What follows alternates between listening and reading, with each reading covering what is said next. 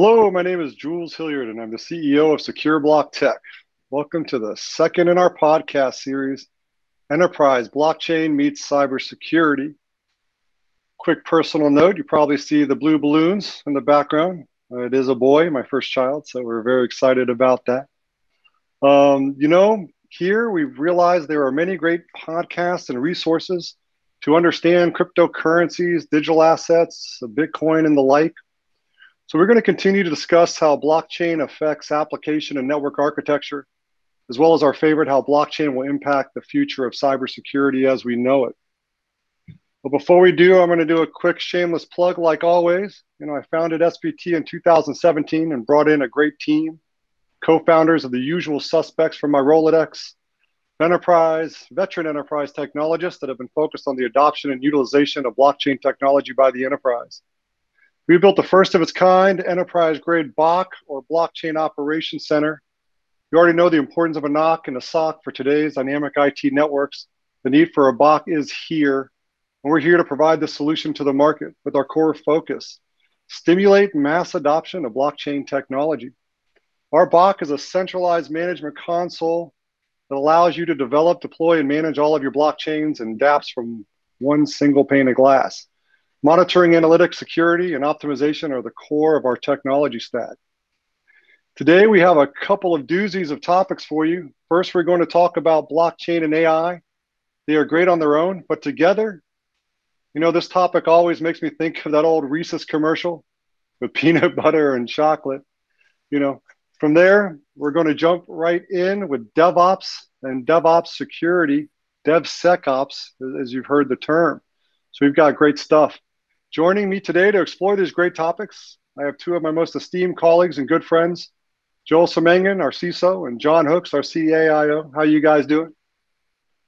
Good, Jules. Yeah, we're doing well, Jules. Thank you. Welcome back. Welcome back. Thanks for taking the time today. All right, segment one, let's jump right in with AI and blockchain. This topic is tossed around more than a pigskin on Sunday. So let's jump in with our resident Jeff Bezos lookalike, Mr. John Hooks. John, can AI and blockchain work together? Some people think they are two unrelated technologies. Can you jump in and talk to us about this topic? Yeah, absolutely. So machine learning and blockchain are what computer scientists like ourselves would call orthogonal concepts. That means they exist independent of each other.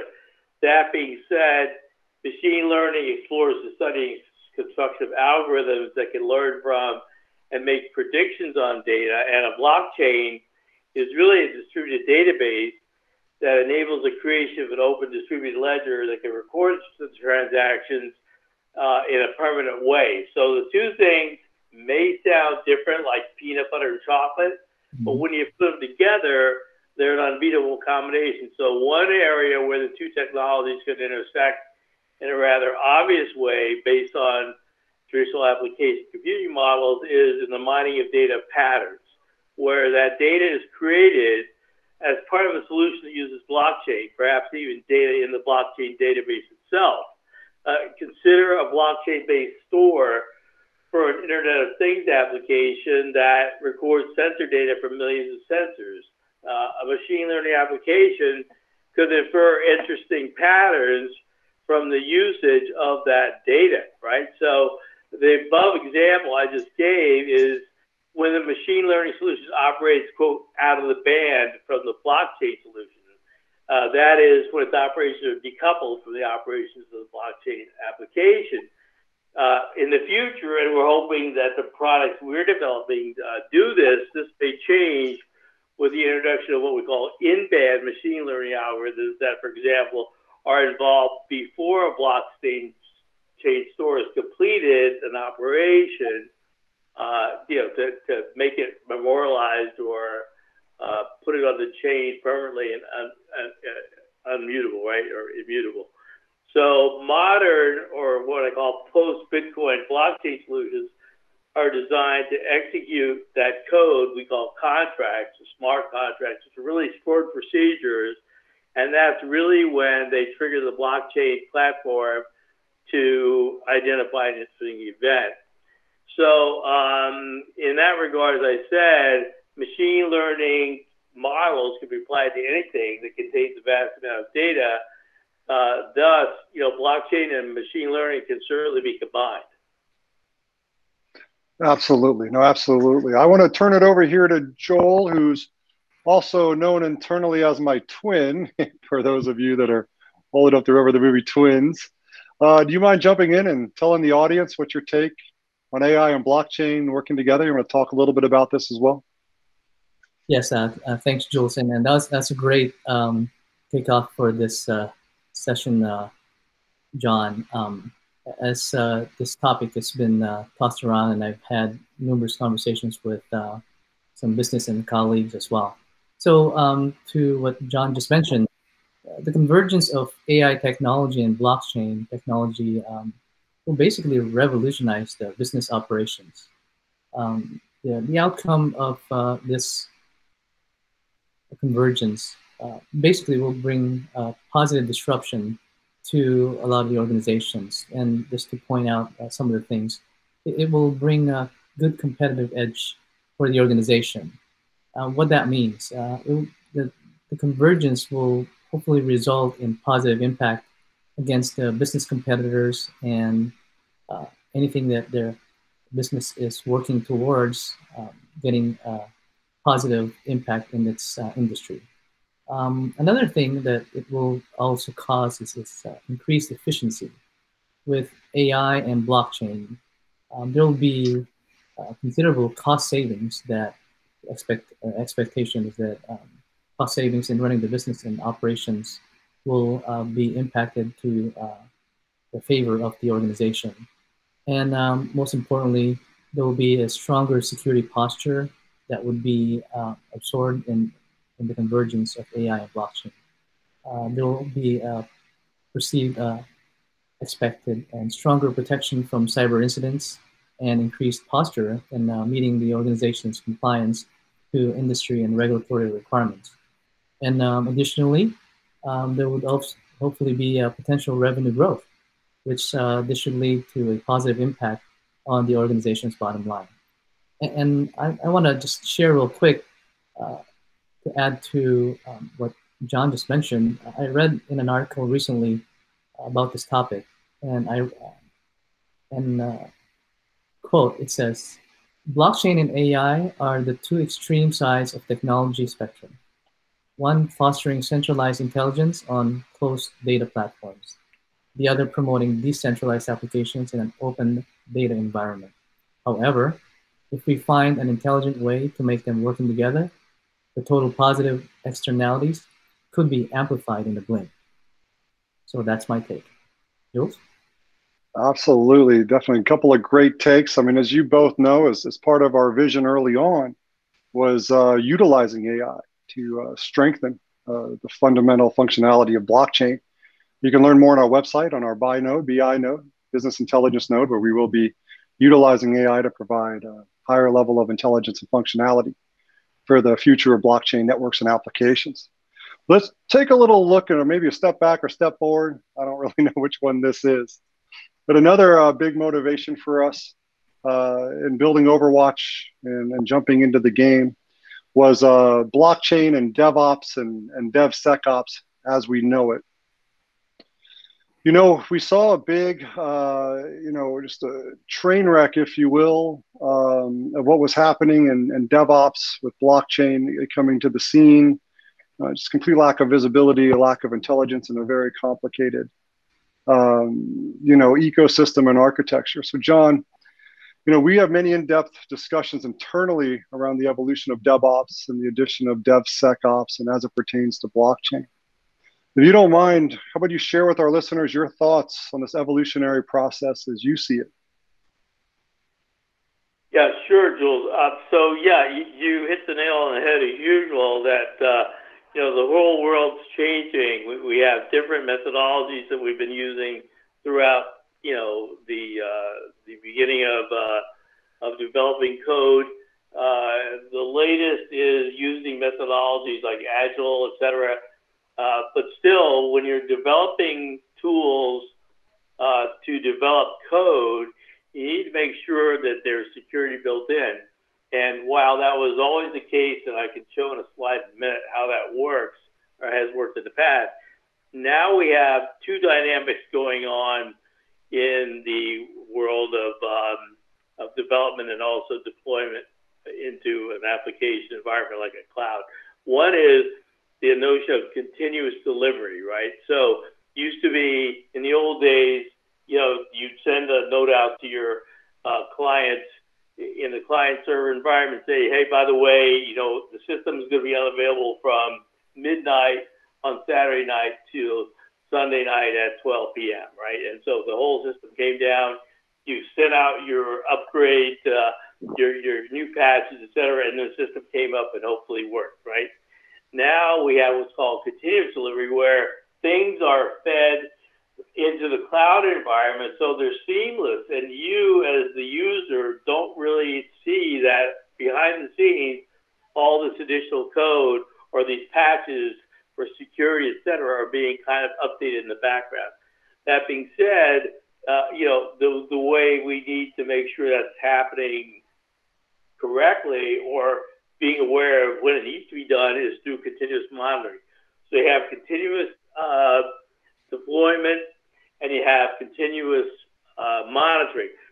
Both those things are facilitated by AI-driven machine language algorithms that are triggered at some point to either detect an anomaly that needs to be patched or make sure that all the pieces in the supply chain are lined up properly and can be automated to do it. So again, human involvement, the human in the loop, only causes downtime, right? So I'll show a couple slides here to kind of give you an idea. So again, remember the smart contract, which we really are going to call stored procedures. So the word contract is legalese, and it really doesn't necessarily say what's happening. But if you automate these stored procedures in the system, then they could be deployed at the appropriate time.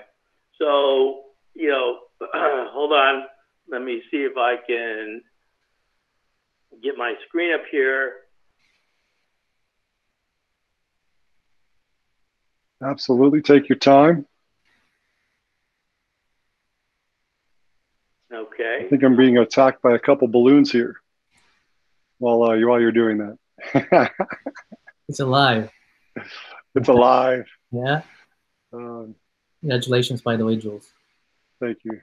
All to my wonderful wife, Imani. She's fantastic and very excited. We're both first timers. So. All right. Thank goodness for Google. I don't know how they did it without it.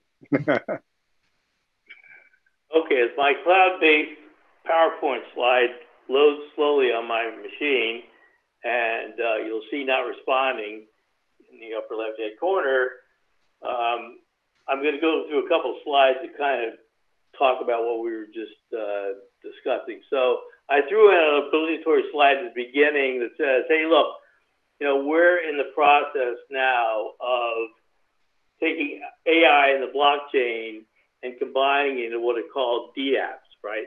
Blockchain applications. And in that regard, then, we're really building robots.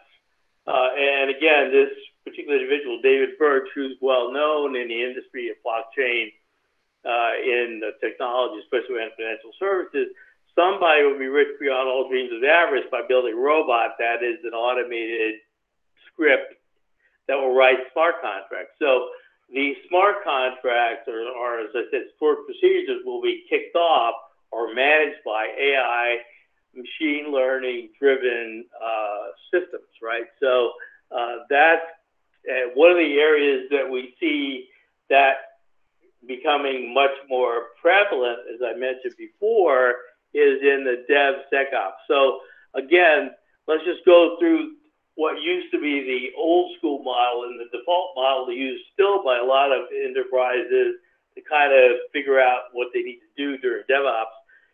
During the DevOps cycle shown here, we had various security controls that you applied at the point you were at that particular moment. Like as you were coding, you made sure the code was solid, didn't have any bugs, etc.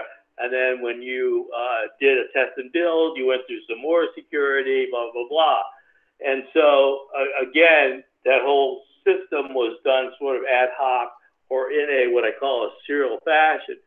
What we're seeing happening today is that we're getting a lot more challenges to security, because not only is security an issue with the cloud and other platforms through outside attackers, we have risks like vendors who give us code in an application that we're cobbling together as part of the agile process that itself may contain bugs.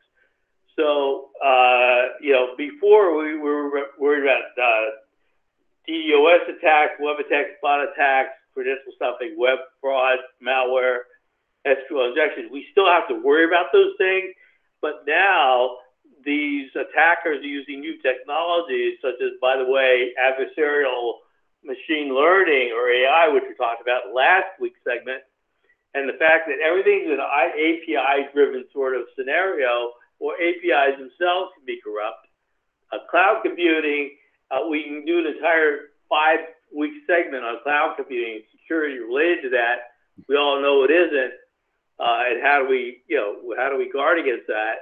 And then now again, we're starting to see machine learning AI-enabled tools being applied to a lot of different scenarios. But again, do they really bring to the table the right kind of security?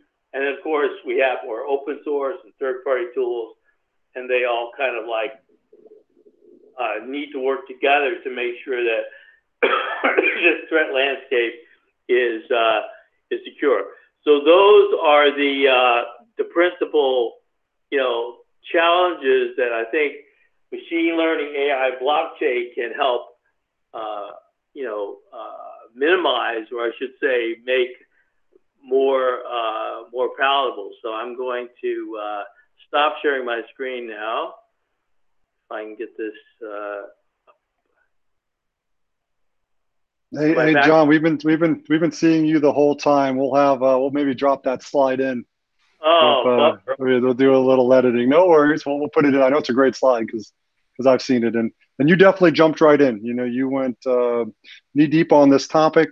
Talking about the blockchain development, DevOps cycle, the more inherent risks that are involved, and how the hackers are also utilizing AI and ML against us as we're trying to use it to better the business process on our end. Now, Joel, our BOC, our Blockchain Operations Center, which we've named Overwatch, and our goal is to give development teams the visibility that they need to accelerate the dev cycle, but also to protect the environment as a whole. Do you want to jump in and talk a little bit about this topic? Yes, thanks, Jules. And in the same vein as what you mentioned of the risks of protecting the organization and having DevSecOps, I just want to highlight, not to do the fear factor here, but just to highlight, I know we're 3 quarters into the year. Some of you may have seen this in the news where, I'm just going to bring up a couple of 2020 breaches that are pretty big and well known, like a Twitter hack that happened this year, where Twitter suffered a breach that impacted its Twitter accounts of high-profile U.S. personalities like Barack Obama, Elon Musk, Joe Biden, Bill Jr., Bill Gates, and others. And there's another one that happened in March. It's just a Marriott data breach, where the security breach impacted the data of over 5.2 million hotel guests. And according to the report, hackers obtained 2 employees' credentials, which was used to siphon off the guest data about a month before the breach was actually discovered. And on a different side of the business, Magellan Health was also struck by a ransomware attack and data breach in April of this year, which affected 365,000 patients. And an investigation revealed that the malware was used to steal an employee login credential, which was then used to leverage a phishing campaign, which eventually led to the ransomware attack. And then you guys have probably been using this on your own or in some of your businesses meetings. Zoom, as we are often are more aware of or well known now due to the COVID pandemic. With the dramatic increase in video conferencing globally, Zoom was impacted where 500,000 credentials were stolen.